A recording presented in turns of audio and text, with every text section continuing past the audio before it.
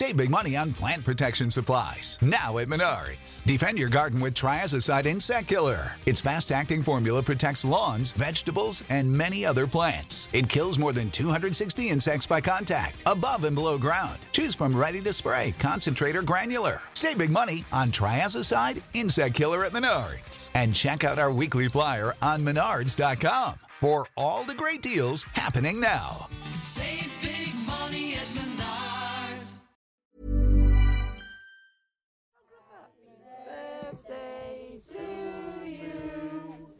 Happy birthday to me. He's often called John or Paddy Dowling, even sometimes John Paddy Dowling. To me and my family, he's just our Uncle Jack. Go. I've always been curious about Jack. Now let's take off the 86. A gentle giant of a man with an enormous capacity to forgive. His is a story of a stolen childhood and emigration, and of an opportunity lost for Ireland to have added the name of another great athlete to the history books.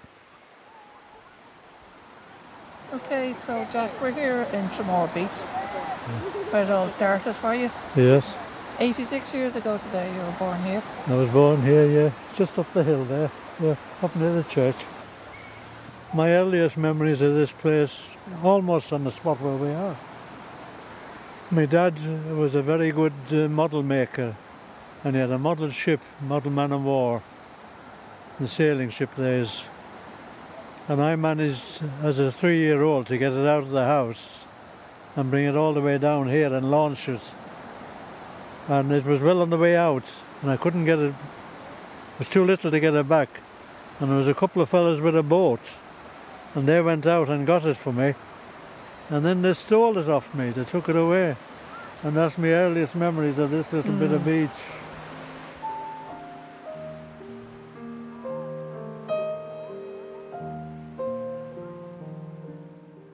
I'm Madge O'Callaghan.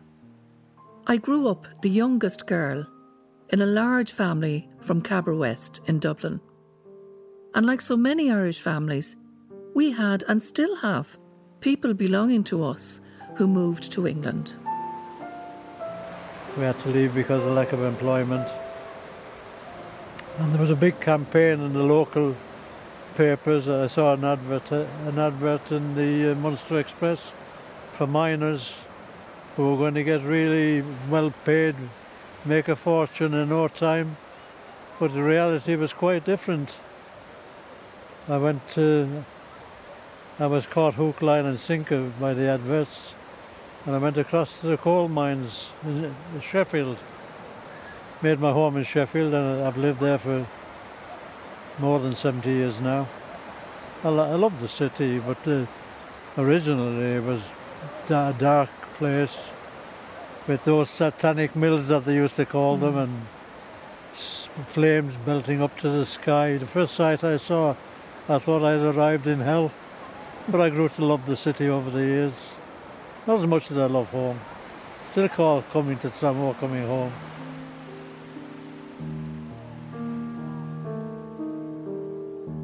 I was always fascinated with him because my mother died when I was so young, and he was the connection to my mother. He was the only one that I knew of who knew her very well. My mother was the eldest in the family, and Jack was the youngest. And when Jack's mother and May's mother died, Jack would have been about 5 years old, and May was probably about 15 or 16 years old. And Jack was taken to the orphanage by his father. Well, I went there when I would have been about 5, I think, because they considered my dad wasn't fit to look after us. I think the fact that he was an ex-serviceman might have influenced him a bit, because he'd served in the army and he was injured. But he was quite capable of looking after us. And they took 3 of us away from him. I was sent for the first few years to Cappoquin. And the nuns there, they were very good to me and to all the children. They they showed a lot of love and kindness to us. And they brought me out. I could sing, still can sing at the top of my hat because of the nuns, because how they treated us. And I used to play a star role in little plays that they used to have. The first time I ever sang on stage was on my first communion day. As to how we'd light the company one evening at a ball, and when writing out he was careful to suggest to them, if they found a hat of his convenient to the door, the more they put in whenever he requested them, the better would the music be for battering the floor. Floor is a Waterford word for floor. Yeah.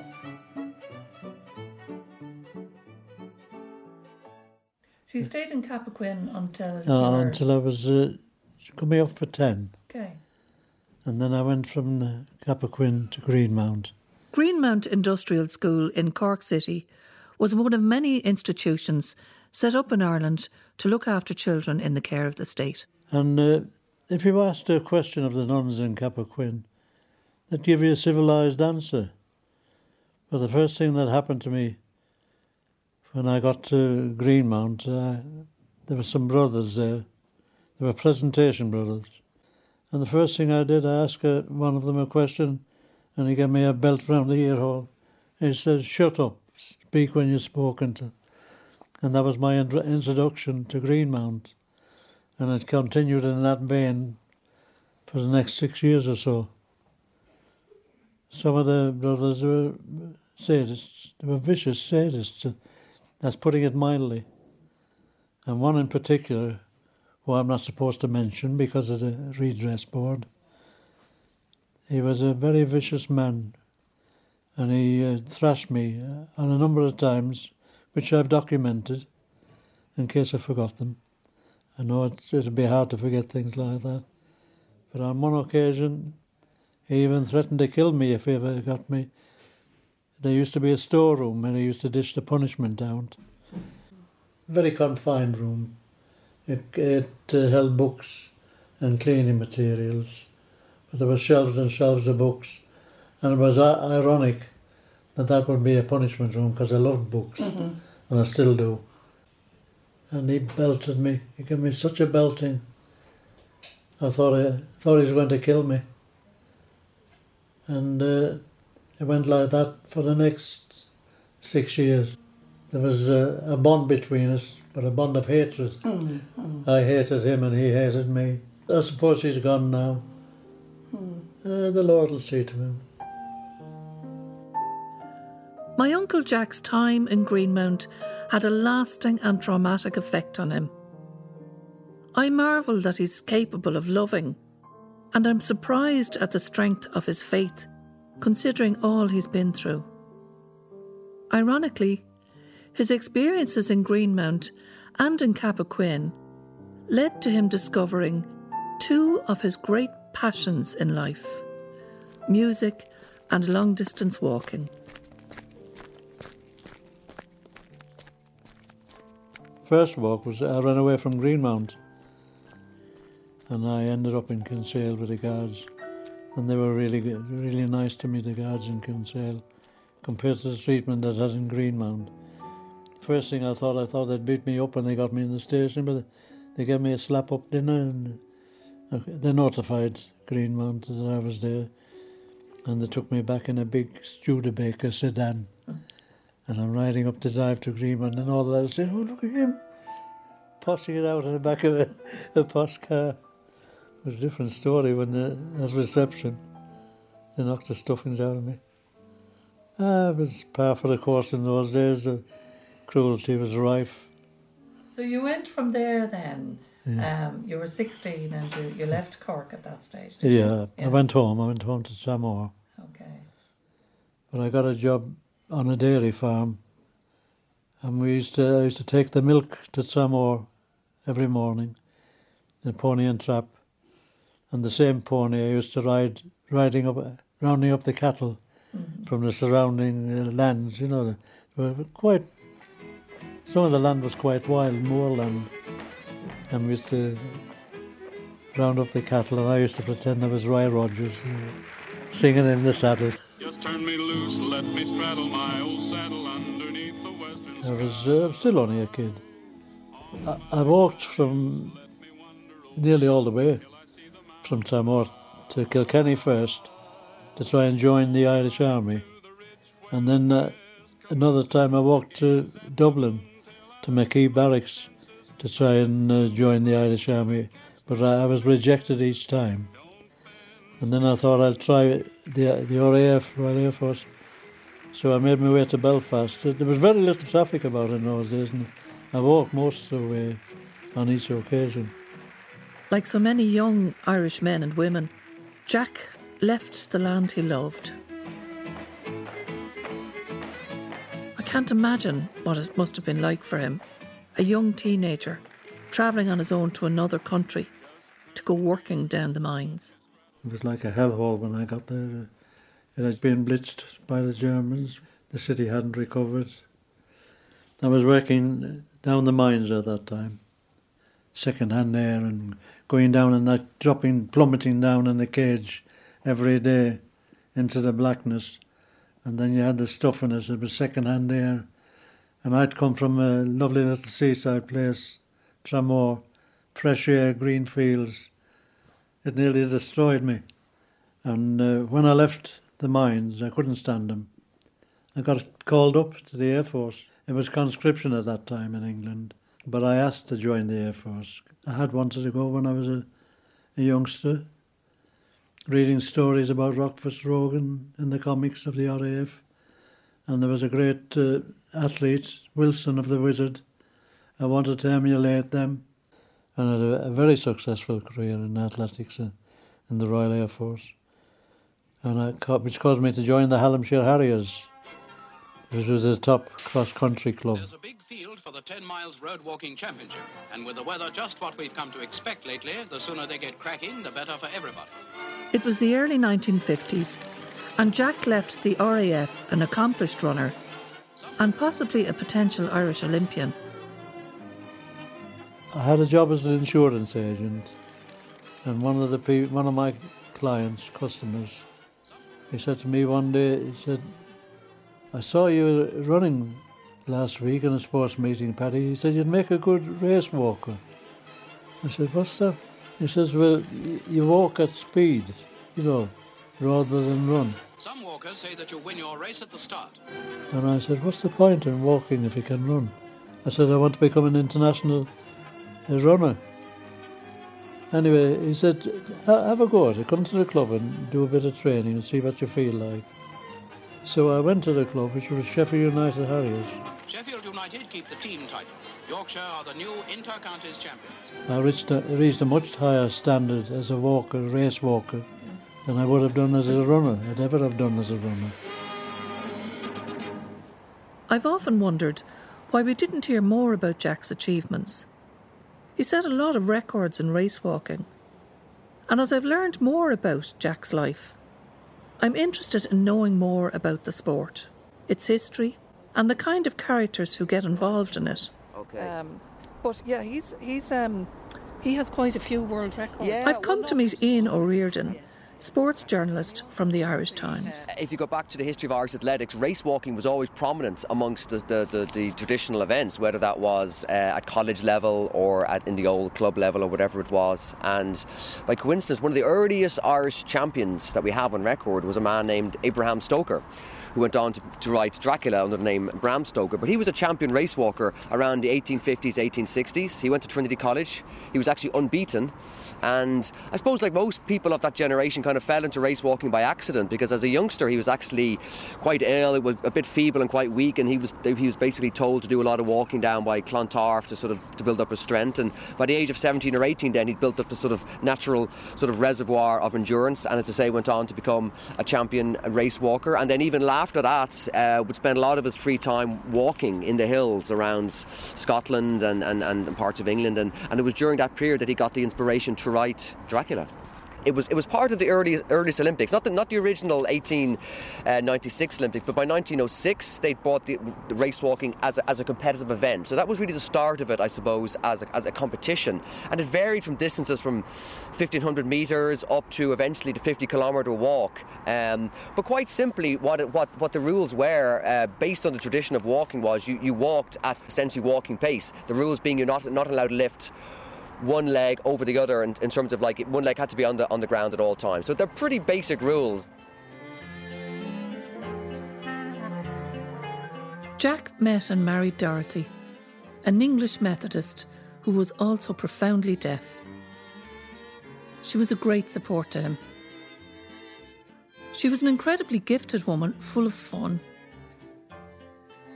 For a number of years we didn't see much of Jack, as he was busy raising his 4 children and making a name for himself in the world of international race walking. There's a club in England called the Centurion Club, and you can only become a Centurion if you complete 100 miles in less than 24 hours in a proper organised race. Well, I became a Centurion in 1962. I finished second on 5 successive 100-mile races in Britain, and on the strength of one of them, the Bristol 100, I got selected for a full international in Rouen in France. I competed in that, and on the strength of that, I was invited to compete in the big one, Paris-Strasbourg. La marche est chez l'homme la forme la plus ordinaire de la locomotion. Well, in this Paris-Strasbourg, everybody had big backup teams. I had nobody. They called me le Soul Marcher, or the Marcher Soul, or something like that, the lone walker. And I had to try and attempt to do 500 Ks, more or less on my own, with one attendant or 2 attendants, which they allocated to me. I used to tear away at the start thinking, if I do collapse, well, I've got a long way before I collapse. And invariably I did collapse. And my best position ever was 6th. But I knew I was capable of a lot better than that. If he'd had more support on these races, who knows what more he might have achieved. One solid support Jack always had was from his wife, Dorothy. When I started in the spring, there was no money available. And my poor wife, God bless her, she used to always get me a few bob. And when I finished a race, depending on the position you finished in, you got a letter with expenses in. They used to call them brown envelopes in those days.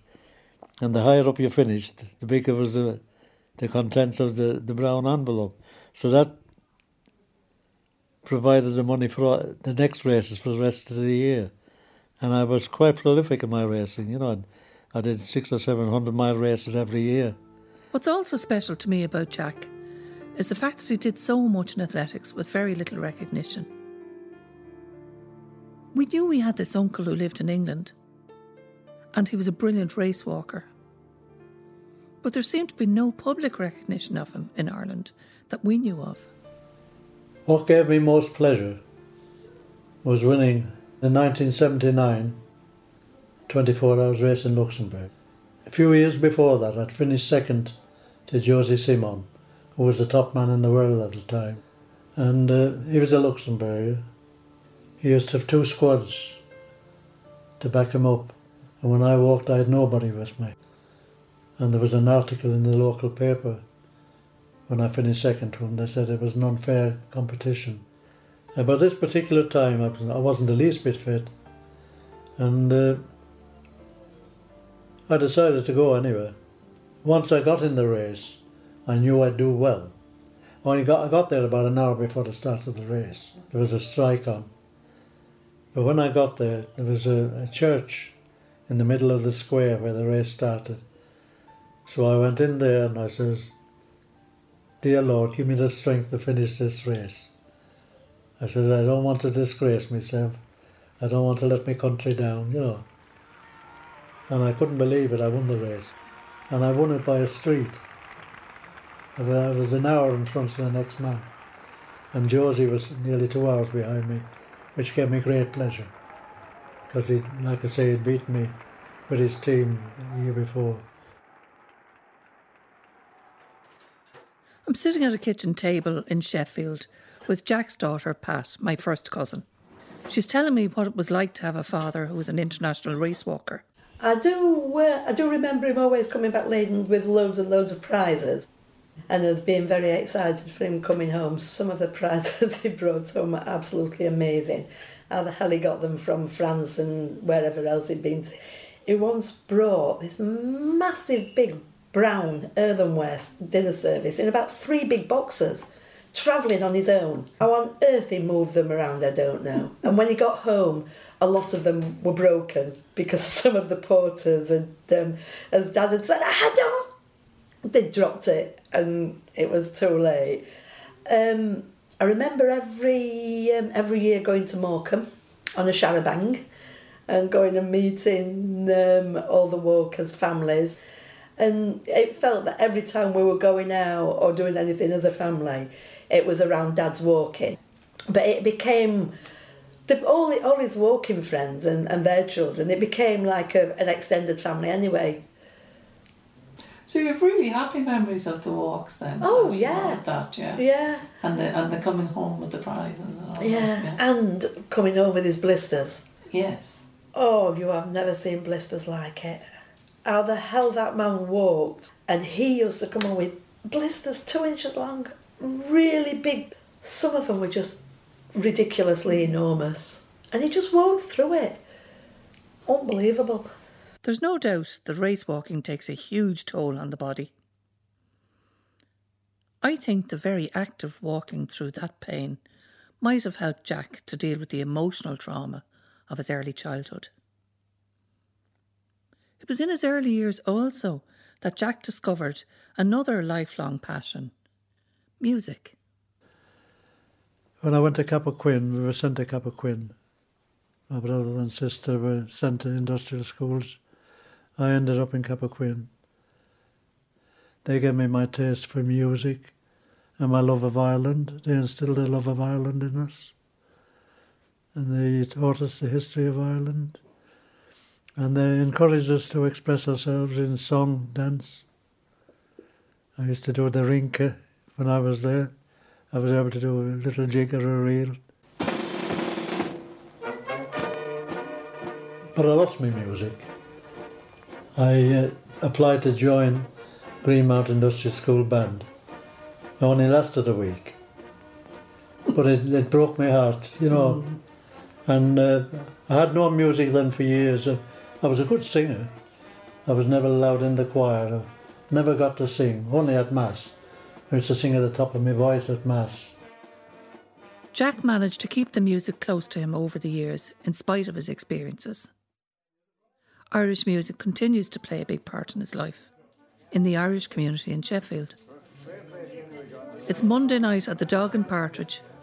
I'm at Jack's regular weekly session, where all musicians and singers are welcome in Corkwoman Anne Flynn's bar.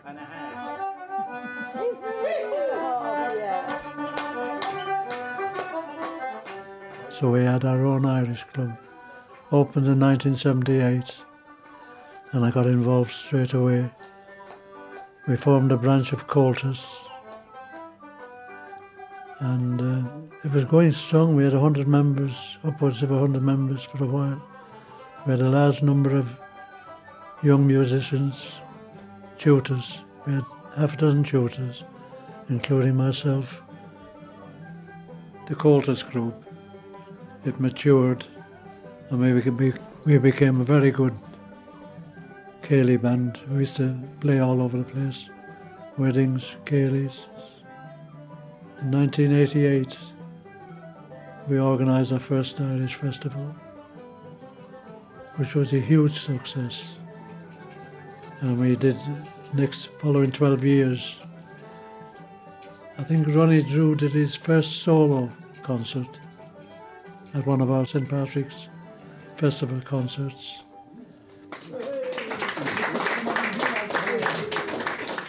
Jack's love of Ireland, the country that treated him so badly as a child, was reinforced through his race walking.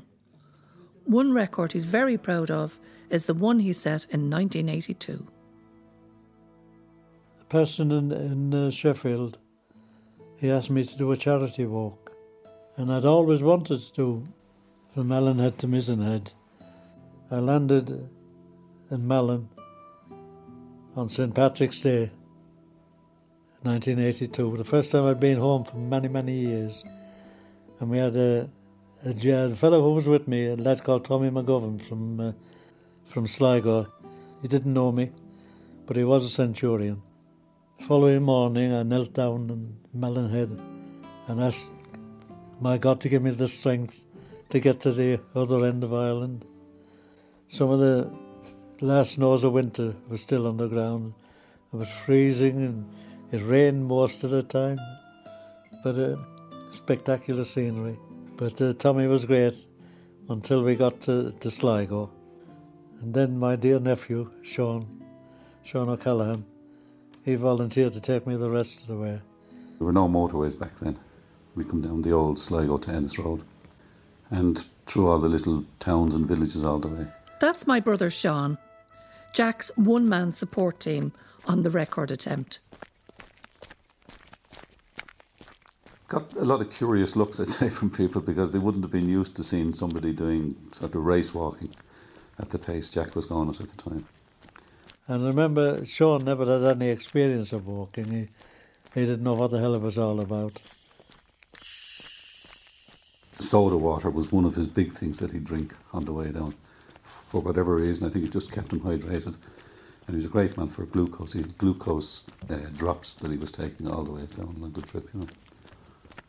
So we were averaging about between 60 and 70 miles a day, I'd say, you know. I loved every minute of it, in spite of the suffering. We came down into a village called Durrus, not too far from Mizenhead. It was coming on duskish in the evening, and there was a family out in their garden. And we stopped there to get them to validate the fact that he was passing. So we called into a pub in Durrus. And I had the most beautiful beef burger. But he said it was the nicest burger he'd tasted in a long time. It was the only solid food I remember him actually eating during the course of that trip. I asked Sean if he'd go through the night. I had to go through the night to break the record that I'd set myself, which was less than 6 days. And it was one of those beautiful Irish nights where they're absolutely pitch black. And I had the window of the car open and he was walking side by side with me and we were singing The Wild Colonial Boy going down like the road, you know. The wild colonial boy, Jack Duggan, was his name. He was born and reared in Ireland, in a place called Castlemaine. He was his father. And Sean was going along behind me, first at 5 mile an hour, and then I was going slower and the car was going slower and I was falling asleep. But I was never nearer to God than I was then. The pitch blackness, you know, everything was so beautiful. And we finished 4:30 in the morning, and Mizenhead, absolutely pitch black. And it was just one of those things. It was a really, really special moment, I think, for him and for me.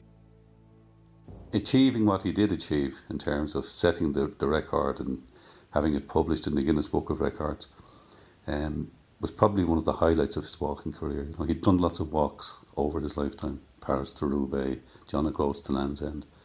But I think this one on his home soil was probably the one that gave him the greatest pleasure. Records they never have worried me. I wanted to beat the record, but once you've beaten a record, you've beaten a record. Okay. When I talk to my Uncle Jack, the subject of his time in the industrial school often comes up. It took over 60 years for the Irish state to recognise and compensate people like Jack. He's one of about 17,000 men and women who went before the Residential Institutions Redress Board. How was that for you, Jack? They were very good. Yeah. And I got to see a psychiatrist in Sheffield. And me being a Catholic, I was worried. I didn't want to say anything bad about the Catholic Church in front of an English Protestant. But as it happened, he says, psychiatrist says, "Tell me a bit about yourself, John." I says, "Well, I was born in a little town in County Waterford, Samore." "Oh," he says, "I know it well. I'm a Dungarvan man myself." So it cleared the air. I was able to express myself. And he gave his opinion to the redress board, of how Greenmount had affected me. Because in the course of my talks with him, I broke down a few times, as I'm about to do now. That's okay. Yeah. It set me very emotional, even to this day. But he was a decent man, and he gave a good account of me. So I got my redress. I'm not allowed to divulge how much. I'm not allowed to divulge the name of the swine who was to beat me up. But sin scale, Ella.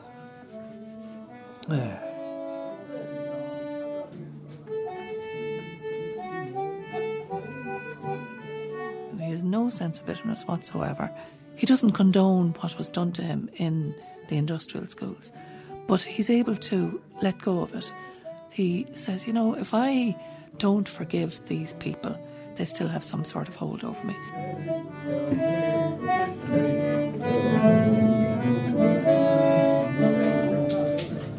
Come to me, my lady. When the redress board came up with a substantial sum, I was able for the first time to give my children a substantial sum each, which I did. Mm-hmm. I bought myself a melodeon with my money. In Jack's case, he's in no doubt about the name of his abuser, but a condition of the redress is non-disclosure. While Jack has had some acknowledgement from the Irish state for what he suffered and lost as a child, it seems his achievements as an international racewalker have never been given the credit they deserve in his own country. He's only ever got mentioned for one or two of his records, and at one point he did have about 30 world records for distance walking and endurance walking. That's Jack's daughter, my cousin Pat. My dad did, and I think still does, hold the records for both John O'Groats to Land's End and also the Malin Head to Mizzen Head and the Mizzen Head to Malin Head. I think he holds the records for them all. I walked in France, Luxembourg, Switzerland, Belgium, Holland. I loved it. And they respected me. In France, I became very well known as a long-distance walker. There's a race called the 28-hour Marche de la Roubaix, 28-hour race in Roubaix. I competed in that 21 times. I finished it 20 times, and they gave me a special award. I was the first man to do it 10 times. I was the first man to do it 15 times, and I was the first man to do it 20 times. While he might be well remembered on the continent and in the Guinness Book of Records, there's very little recognition of Jack's achievements in Ireland that I can find. Malin to Mizzen Head record. There's one letter to a newspaper that I'm showing to my cousin Pat. Praiseworthy as the effort was in completing the Malin Head to Mizzen Head run in 7 days, 9 hours, 4 minutes and 36 seconds. It is far from being a record. I am open to correction, but I believe the Irish end-to-end record still stands to my Irish international racewalking colleague, John Dowling, born 1929, who racewalked under supervision the 644 kilometres, 400.2 miles in 5 days, 22 hours and 30 minutes between the 18th and 24th of March 1982. It is noteworthy that Dowling, one of the finest endurance athletes Ireland ever produced, was 53 when he achieved the record. It was recognised as such by the Guinness Book of Records, which in most cases seek written corroboration in the form of press coverage and signed authentication by independent adult witnesses of standing in the community. That letter and the 1983 entry in the Guinness Book of Records is the only evidence I can find of this extraordinary career. Ian O'Riordan from the Irish Times believes that the politics of athletics and the reality of emigration might have been why Jack never became an Irish Olympian. Irish athletics was going through quite a turbulent sense in terms of its political history. There was still a bit of debate about the 26 county versus the 32 county, and the politics of Irish athletics very often got in the way of athletes who maybe hadn't moved away, hadn't represented the country at home. And it's quite possible that Jack perhaps was one of those athletes who, for whatever reason, wasn't recognised because he wasn't living in Ireland or wasn't competing in Ireland or wasn't creating some sort of headlines to be recognised. It's happened before. There was a great story about Ronnie Delaney, who went on to win the Olympic gold medal in the 1956 Olympics, that he was only selected on the casting vote to be sent because he was living in America at the time, and they were figured at the time, well, if you weren't living in Ireland, then you weren't sort of totally focused on that. So unfortunately there is a record there where athletes were very often overlooked because they weren't living in Ireland and they weren't sort of visible competing in Ireland. And perhaps if Jack had been part of that sort of closer to home situation, then perhaps he could have competed during the Olympics, and there's no doubt that with the credibility that he has as a walker, then he might well have made that medal podium. Jack never made the Olympics, but he did represent Ireland once. It wasn't a championship event, but it had a huge personal significance for him, to the memory of Jack's father and my grandfather, John Dowling. Well, there was a race to celebrate the 60th anniversary of the signing of the armistice, and it was from Compiègne, where the Germans had surrendered to Paris, and starting that race with the Irish team. And we were flanked by outriders, gendarmes, spotless uniforms, blank coat belts, and there were horns blazing. Oh, it was great, representing Ireland for that, because my dad had served in the war. My dad and 3 of his brothers served in the war, and I thought that's a tribute to my dad. No, but it was a wonderful experience. We didn't finish far up in the race because we were very weak. We were a very weak race walking nation, not like now where in recent years we've even one of our lads has even won the world title. Don't you want me to chop that tree out and let his spirit come up? His spirit is here, alive and well. Thanks, I'll give that to I'm not going to dig the shamrock up. There's a wee bit of shamrock there, I'm not digging that up. I'll come over here. It's a beautiful autumn day in 2015. 5 generations of the O'Callaghan and Dowling families have gathered at the British Military Cemetery in Dublin. We're placing a headstone on the grave of our grandfather, John Dowling, the man who had the heartbreak of taking his son Jack to the orphanage in Cappoquin all those years ago. The cemetery is just beside McKee Barracks, the same place Jack suffered rejection as a young man, having walked almost 100 miles to enlist in the Irish Army. He wasn't to know that his father lay in an unmarked grave close by. Remembering John Dowling, son, friend, soldier, husband... Jack is reading the inscription on my granddad's headstone for the first time. Born in County Kilkenny, 1883, lived in Tramore, died at British Military Hospital, Leopardstown, County Dublin, February the 6th, 1939. Rest in peace. And the thing was, I was in an industrial school at the time, and they wouldn't let me come to his funeral. I had had a real belting from one of the brothers, and I had lacerations all over my body, and they wouldn't let my family see him. A long time ago. A long, long time ago. I've learned a lot about love and forgiveness from Uncle Jack. His tolerance, endurance, and capacity to love are what attracted me to find out more about him in the first place.